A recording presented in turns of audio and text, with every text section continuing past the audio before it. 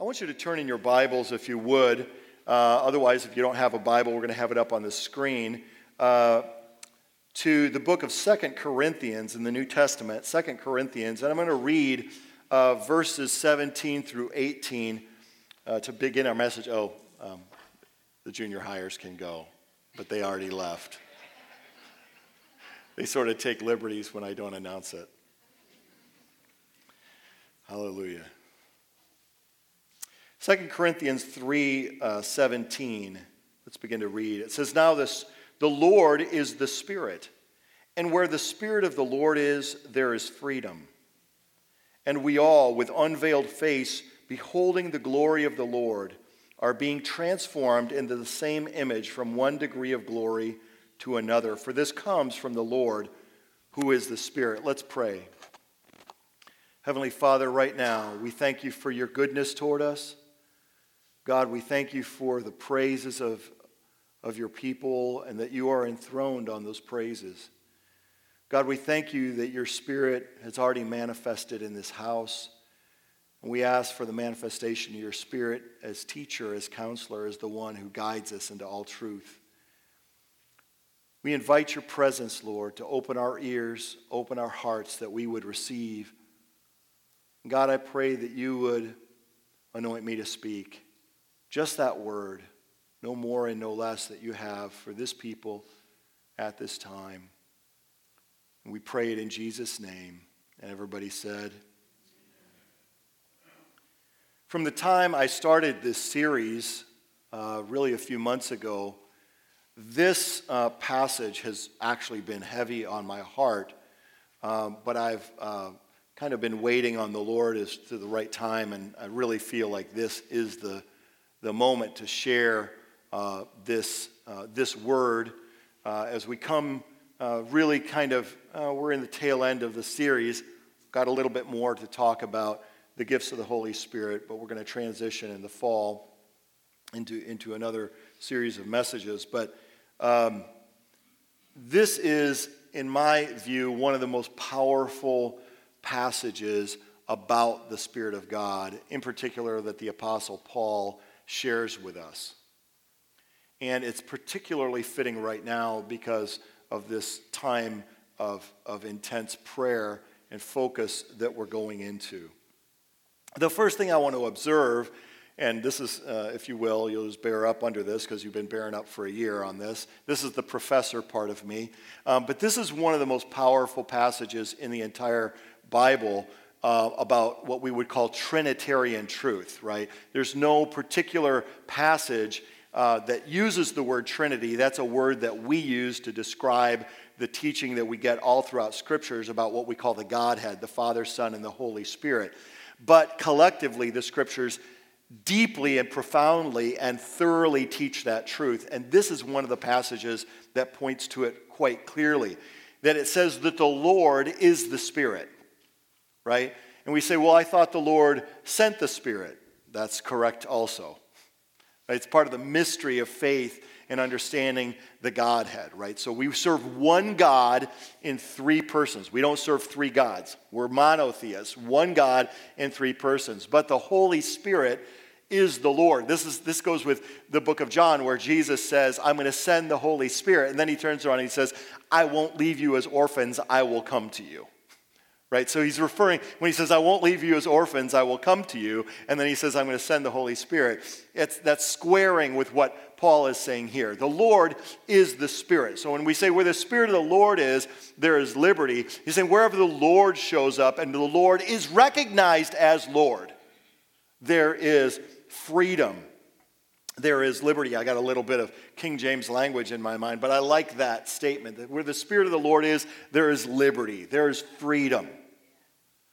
Now, let me make a couple of observations as we get into this.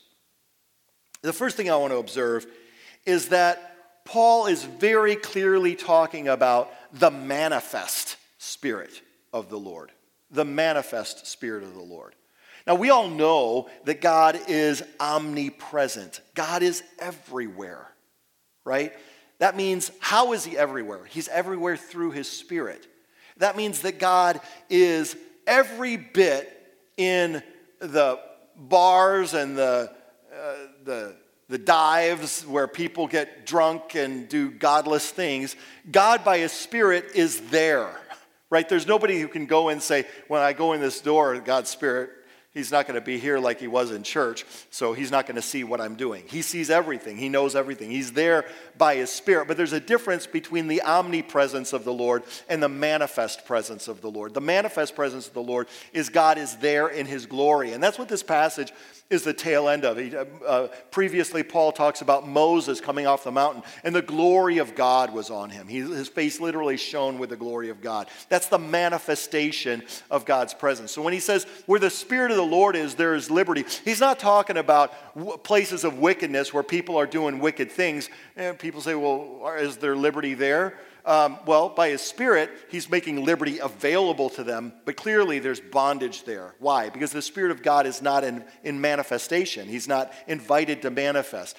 Paul is talking here about his people. He's talking about his people seeking him, inviting him in full manifestation and power. And when the Spirit of the Lord is manifest, freedom follows. This is not magic, and this is the point of the message today. We've gotten into, and this is kind of the history of to a point, the English-speaking church in the last 400 years of history, and it really applies to America, as immigrants came over, founded America. Now America is a lot more diverse, but the cultural foundation of our nation is clearly European, and a lot of those people were products of what we call the Enlightenment. There's a lot of rational thought. There was a lot of breaking things down, a lot of scientific method, and so forth. And a lot of people just started to think that way and break everything down and process everything with their head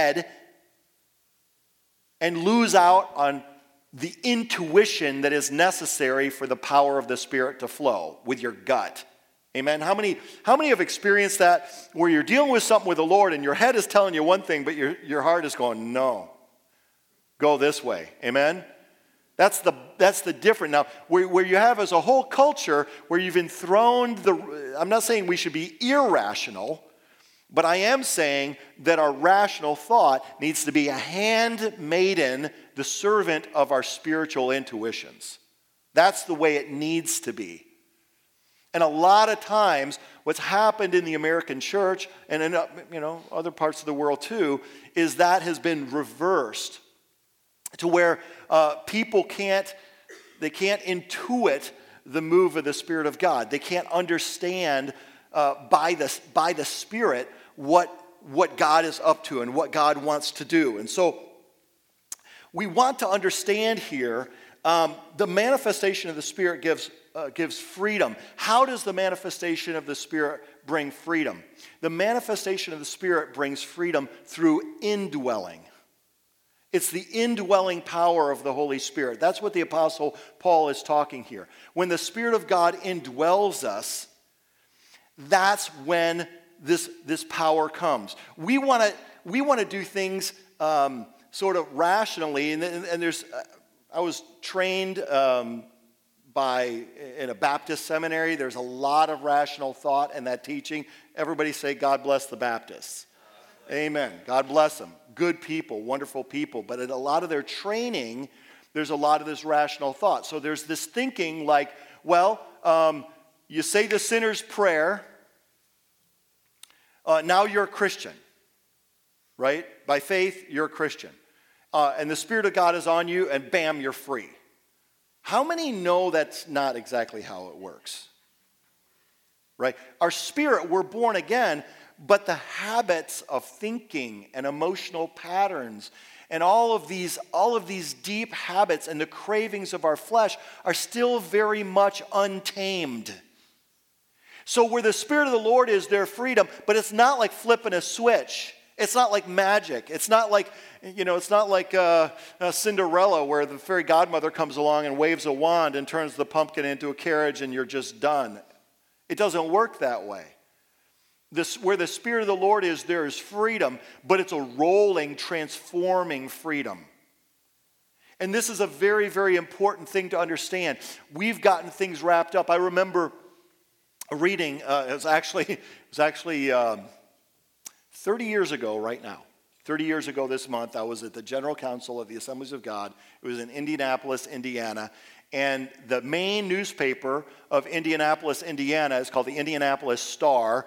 And their subtitle, made put a long time ago, I don't know if they're still doing it, but they were doing it then, is their theme slogan is this verse. It says, where the Spirit of the Lord is, there's liberty. That's, okay.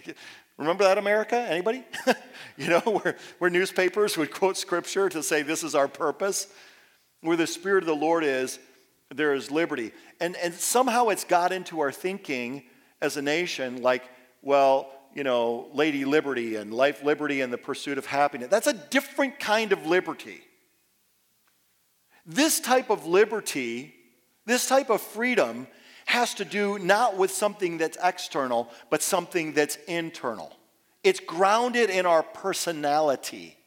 When Jesus talked to the Jews in John chapter 8, he said, he who the Son sets free is indeed free, is truly free. What does truly free mean? Truly free means interiorly free, free in your personality, free at a level of your identity, free in who you are. I want to tell you, they chained the Apostle Paul. But you know what he said while he was in chains? He said, the Word of God is not chained. Right? In chains or not, he was a free man. The person that he stood before on trial, the Emperor Nero, was the most powerful man in the world at the time, and he was in utter and complete bondage. Right, so we're talking to talk about being indeed free or truly free is talking about being free on the inside. Where the Spirit of the Lord is inside of us, where the temple of the Holy Spirit, where the Spirit of the Lord indwells, there is freedom. There's true freedom, powerful freedom. Not just political freedom, not just financial freedom, not just freedom of speech. Look where that's gone without the Spirit of God. Right? It's not enough just to have freedom of the press, freedom of speech, even freedom of religion. My goodness, freedom of religion has been used where now Satanists are given prayers in opening sessions of state house congresses. That's not freedom. That's bondage. Right? This is something that is completely by the Spirit of God. Now, how does the Spirit of God bring freedom? How does he bring freedom when he indwells us? We pray, we seek God, the Spirit of God indwells us, lives within, and works to make us spiritually free. How does he bring about that freedom? Again, it's not like flipping a switch. It's not like waving a wand. It's something that has to happen by his working. The Spirit, it says it very clearly in verse 18. And we all with unveiled face, beholding the glory of the Lord, are being transformed into the same image from one degree of glory to another. The Greek, I like King James on this better too. The Greek says from glory to glory. We are being transformed. We go from one plateau of glory to another. God's design and plan for you. I don't care where you are. I don't care if you're a baby Christian. I don't care if you've been in the faith 50 plus years or you're somewhere in between. Wherever you are, God's got another level of glory for you.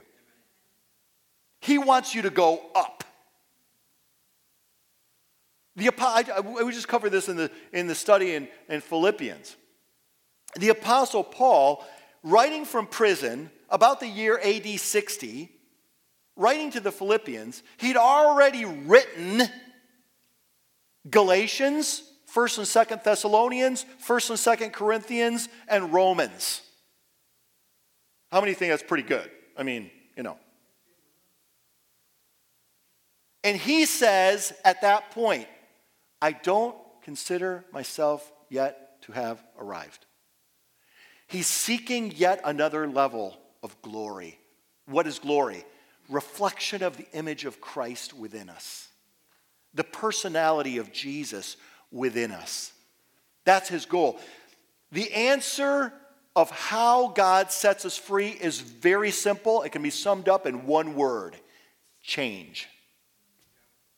Change is how he makes us free. Change is how he does it. He has to do it. Change is the name of the game in the new covenant. We are new covenant believers. We are new covenant people. Paul, look, this passage right here, 2 Corinthians 3, 17 through 18, among others, even in this book, skip ahead 2 chapters to the end of chapter 5, where Paul says, if anybody is in Christ, he's a new creation. Old things are passed away, all things are made new.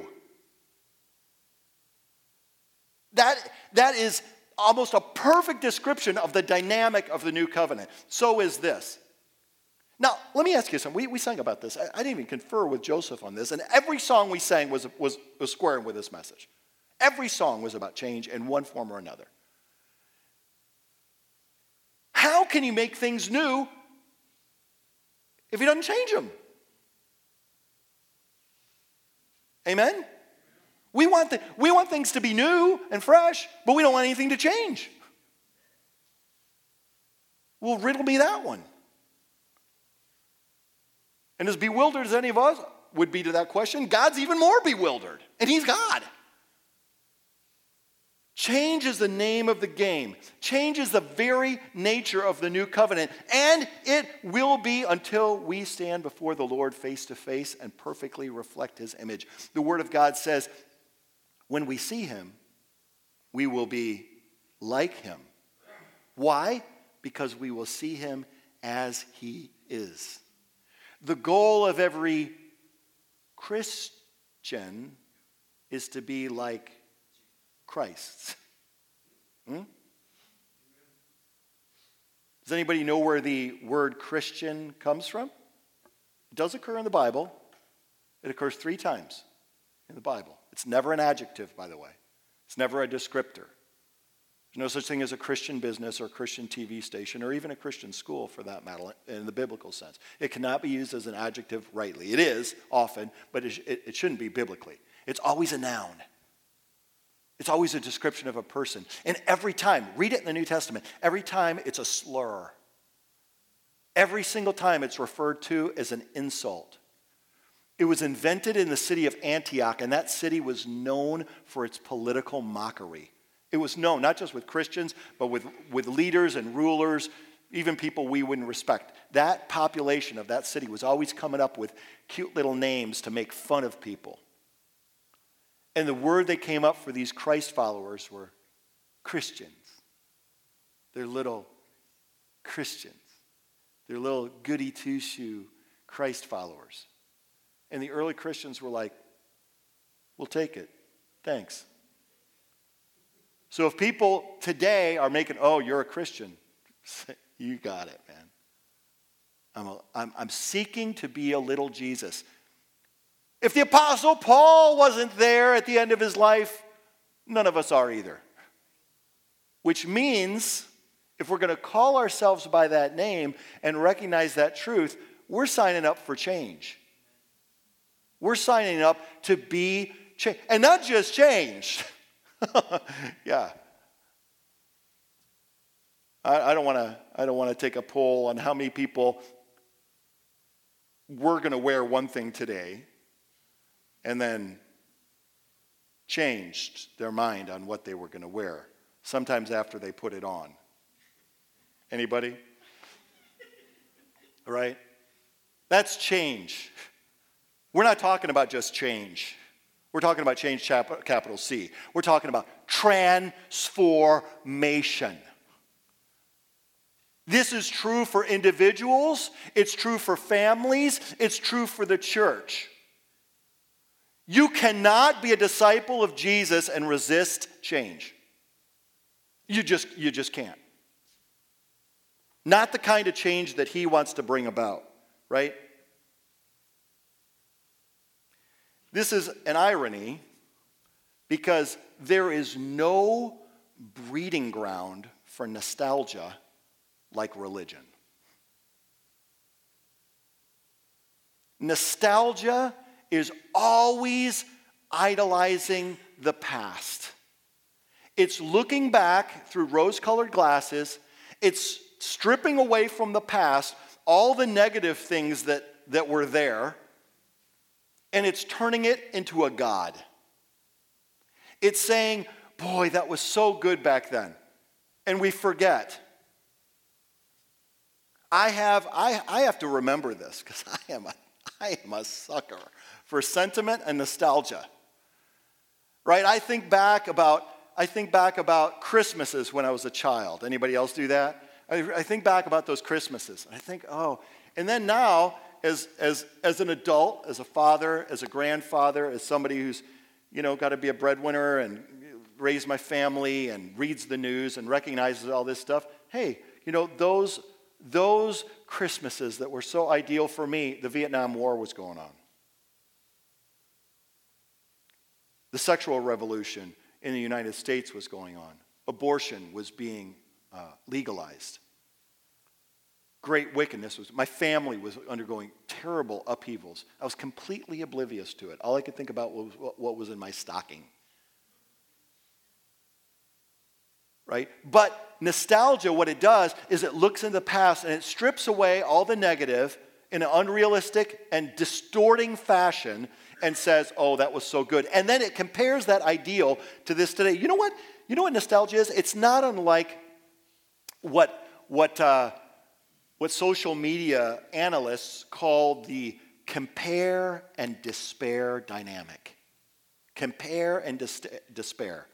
Oh, I'm looking on Facebook and, oh, look at them. They're on vacation and, oh, their pictures, they're so good and they got it so together and look, they get to travel wherever they want and they look so happy together and everything else. And, they're not telling you that they've been put on probation at work. They just got a DUI and all those pictures are photoshopped. They're not telling you that stuff. So it leads you into a despair. But that's what we do with ourselves. We Photoshop our past. And we compare it to the present, and it's a losing game.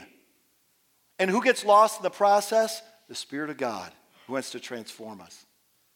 We entrench ourselves in a past that never existed. And we resist the future and the now that God has for us.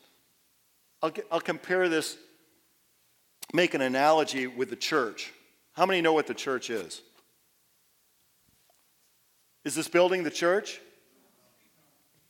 Never. Who's the church? We're the church. We're the church. But let's compare it. Let's use as an illustration the building. We're quibbling about colors on the wall and the carpet, and Jesus is off stage left, sitting on a bulldozer, wearing a hard hat, with new blueprints under his arm. Right? Can I get an amen? God bless both of you.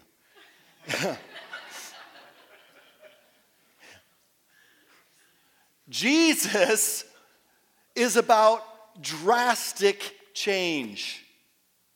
Jesus is about significant change. Take a look over at Daniel, the book of Daniel, chapter 2, verses 44 through 45. To me, this is one of the most powerful, iconic passages about the coming of the Messiah in the entire Old Testament. It says, and in the days of those kings, this is Daniel interpreting to Nebuchadnezzar this vision that he had. He says, and in the days of those kings, the God of heaven will set up a kingdom that shall never be destroyed, nor shall the kingdom be left to another people. It shall break in pieces all these kingdoms and bring them to the end, and it shall stand forever.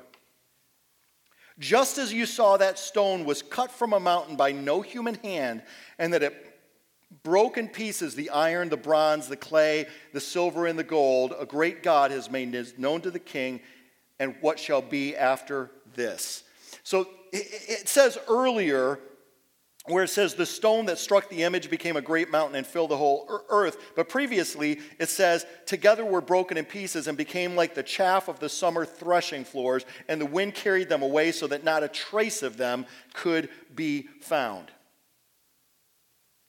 That's what Jesus is into. That's what Jesus is about. Jesus, our Jesus, we could call him Wrecking Ball Jesus.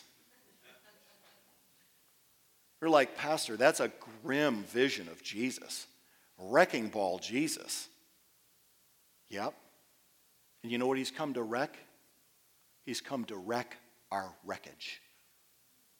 That's what he's come to wreck. He's come to destroy our destruction.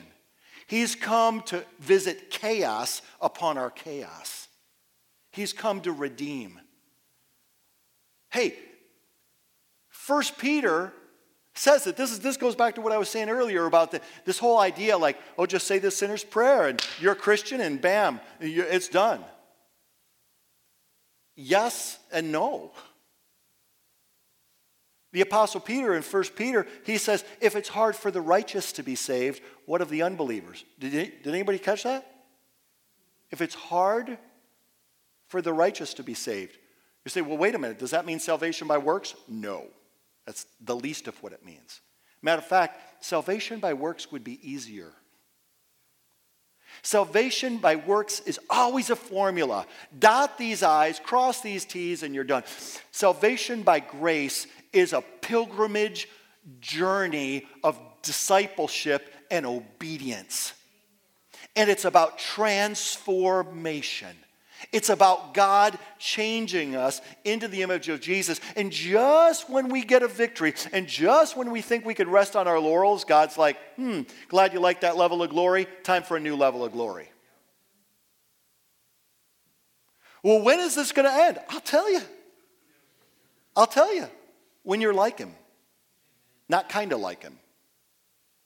Just like him.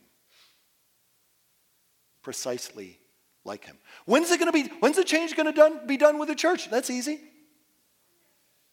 When he holds us in his arms as his beloved bride, and we stand there shining like the sun, without spot or wrinkle or any single blemish, at the wedding supper of the Lamb. That's when it's going to be done with the church. But not one moment before. And I want to tell you, everything's on the block until that day. Every last thing. This is something that I've had to learn. And it's been very costly. But God is not sentimental. He doesn't have an ounce of sentiment in him. He's got love. Oh, he's got love. He's got a fountain of love that never, ever runs dry. He's got a river of it. But that river rolls. And it flows. And it's a flash flood of blessing. But without any ounce of sentiment, it sweeps away everything before it. God is not sentimental. And the move of his Spirit is not nostalgic. It's dynamic, it's rolling, and it's upsetting. There's a very simple truth. God cannot change our lives without changing us.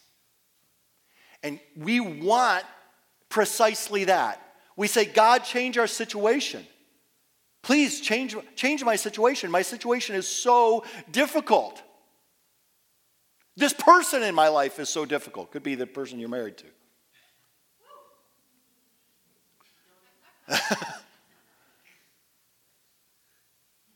Those things God uses. God even uses difficult people, unredeemed people. He works difficult situations to form us and change us. Has anybody here, really, when everything's going your way, everything's going your way. I mean, you are just fat and sassy. I mean, you are just feeling just good. Man, you got the balance in the checkbook. Your health is right. You can take your pick of vacation destinations. Everything is going your way. Is that the morning that you get up early before the light and get on your face before God and weep and beg for transformation and beg that God do what he needs to do, whatever the cost? very few people are like, oh, this is just too much of a good thing.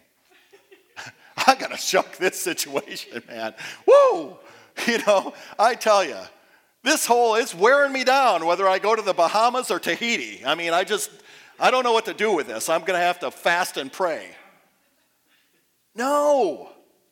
God puts us in pinches. He puts us in situations, and everybody in here can testify that when his faithfulness comes through, his deliverance comes through, you're testifying later to people in need about how God saved you from the grip of Pharaoh. You're not talking about how great it was, how good is the goodness of God, sipping a lemonade on the beach. You're talking about those things. Why? It's the nature of our faith. It's the nature of our God.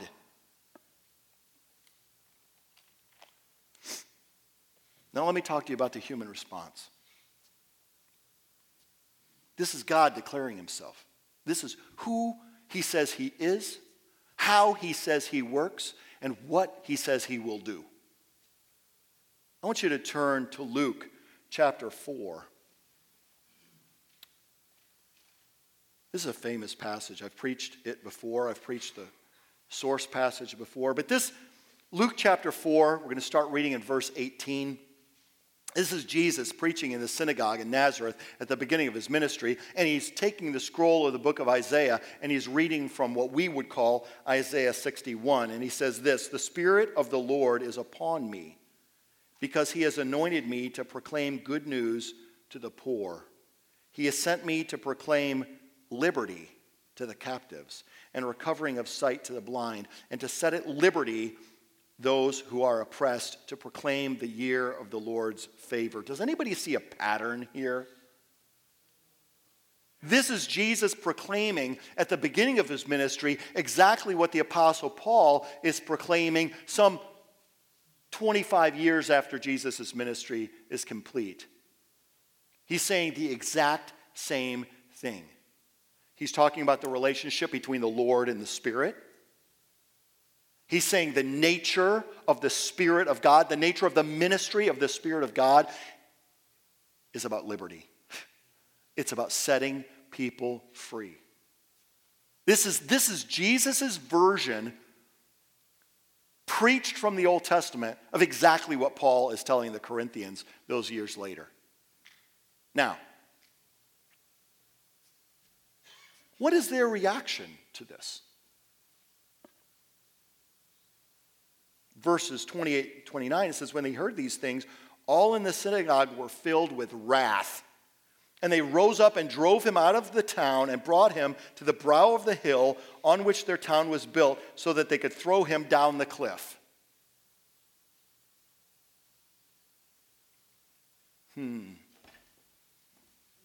Anybody think Jesus preached poorly that day? How many think he preached pretty well? Maybe a little bit too well. I've stood on that cliff. I've actually stood, Patty and I stood on that cliff 9 years ago. It's called Mount Precipice. If Jesus would have gone over the edge of that cliff, it would have killed him. It's not just a little steep incline. It's a cliff. You stand on that cliff and you could practically see to Jerusalem on a clear day. You're looking down in the valley of Jezreel. Well, that's just this is the people of Nazareth, and it's because they got riled at what he said afterwards. That's not really what that's about, Pastor. That's a unique circumstance. Is it right? Let's go back to John 8 that I mentioned earlier. That's where Jesus was in a discussion with Jews there in the temple, and there was an argument actually between the Jews about Jesus. Some said, "This guy's nuts." And others said, "No, he's got it together. He's doing miracles. There's something." So the crowd divided itself. And part of the crowd sort of self-eliminated. They said, "No, he's crazy." And they walked away. And then it says, "And Jesus spoke to those who had believed in him." Everybody say believed. He spoke to those who had believed in him and said, "You'll know the truth, and the truth will set you free." That famous passage that I quoted earlier. You'll know the truth, and the truth will set you free. And they immediately responded in the negative. They immediately went into denial. We don't need transformation. We don't need any of that. We've never been slaves, blah, blah, blah, blah. And Jesus gets into and they start to argue with him. And you know how that whole discussion ends at the end of chapter 8? They pick up stones to stone him. They want to stone him. Because they couldn't swallow the full message of transformation. Eerily like what happened in Nazareth. Strange. And then Jesus comes into Jerusalem on Palm Sunday. He goes and he says, time for some change. And he goes into the temple and he turns over the tables of the money changers. He sends their gold and their silver scattering across the floor. Upsets the whole merchandise. Hey, I want to tell you, that's how that temple operated, pure and simple. And Jesus said, time for some change. Zeal for God's house has consumed me. Time for some change. How do you think they responded to that? Well, we don't need to guess. It's very simple. They crucified him. That's how they responded. Now they played into God's hands. Jesus rose from the dead and accomplished the greatest power of transformation available to anyone, right? But God is about transformation, and people of ourselves, left to ourselves, resist it. Why? Because we're fallen. It's not natural for us to say, oh yeah, come in, transform me. It's just not natural to do that. This is one of the reasons why I've emphasized, hey, we need to get into prayer and we need to do it day after day after day. Why? Because anybody can ride a high for a couple days. But in 30 days, I guarantee you, you're going to have highs and lows. You're going to have days where you feel like it and you don't feel like it. You're going to have days where physically you feel good and other days where physically you don't. A powerful, consistent, mature Christian prays when they don't feel like praying. Seeks God when they don't feel like seeking God. Reads their Bible when they'd rather watch TV. And when you do those things, it brings about transformation. Now I just want to ask, who are we? Are we Nazarenes? Are we among that group of Jews who believed in him but ended up picking up stones to stone him? Who are we? Because that stuff, those testimonies are left to us as deliberate warnings. It's a mistake. It's a mishandling of the Holy Scriptures for us to look at that and go, oh boy, look at those terrible people who didn't know Jesus. So glad I'm not like them. That's a mistake. It's a warning. It's a warning because every single one of us have resisted the transforming power of God and what God has brought about to bring about transformation. God wants to transform us. He wants us to be more like Jesus individually and as a body. He wants to transform. He wants to bring about this change in us. And we need to embrace it. I want to invite Pastor Joseph to come. I want us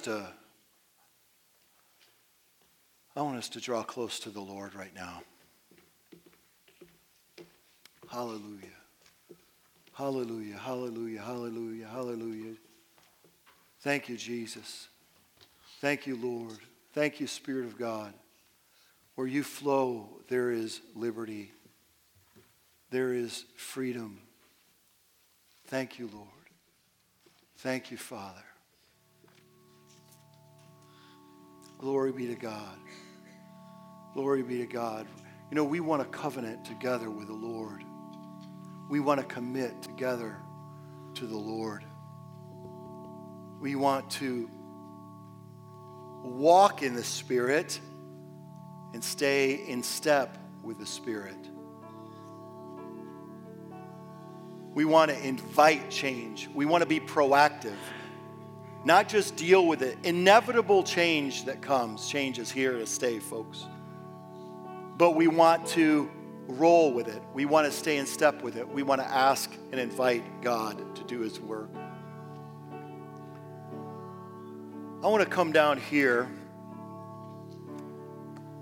and I want to invite you that if you would make a commitment to the Lord, it's not an oath, it's not signing in blood, but you're making a commitment to the Lord. We did this last year, this very weekend. But you're making a commitment to the Lord. God,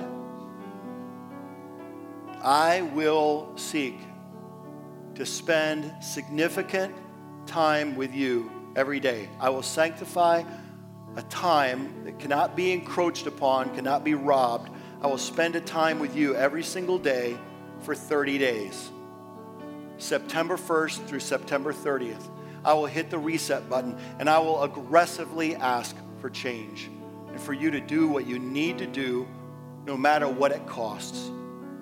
If you are willing to make that commitment, I want to ask you to stand and come forward and we're going to pray together. We're going to pray together.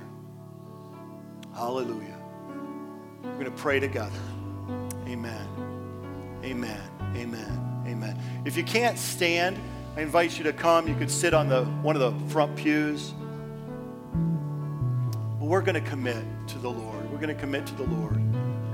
I'm not going to say, everything inside of me wants to say spend an hour a day, but I'm not going to say that. I'm just going to say you sanctify a time before the Lord, that you sanctify a time before God.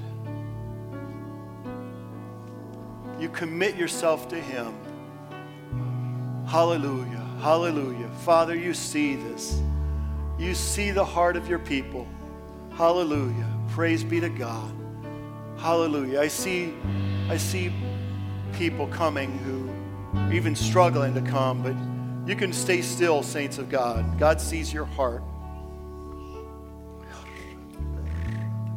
Begin to pray. If you can pray in the Spirit right now. Just begin to pray in the Spirit. Just begin to pray in the Spirit. If you can pray in the Spirit, pray in the Spirit. So open your mouth and begin to pray. Just begin to pray. Just begin to pray. Let the Spirit of God flow. Hallelujah.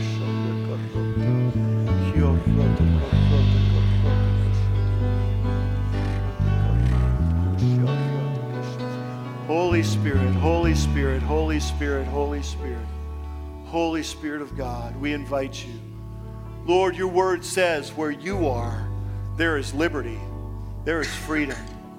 Father, we have chains that eyes cannot see, but you can see. You can see. God, you want to move by your presence. You are merciful and kind and patient and long-suffering. And you indwell us even with our sins and even with our flaws and our imperfections. God, you make us your home. Father, we invite you by the power of your Holy Spirit right now. We covenant together with you this day, this 1st of September of 2019. God, that you are going to strengthen us and you are going to give us grace and you're going to help us. God, we can't do it on our own. But we ask for a tremendous grace to be poured out upon us individually and as a body, that we would be a people of prayer. God, that you would sweep through and you would do your work. God, that your grace would come, that your power would come, that your blessing would come, that your transformation would come. God, transform this church.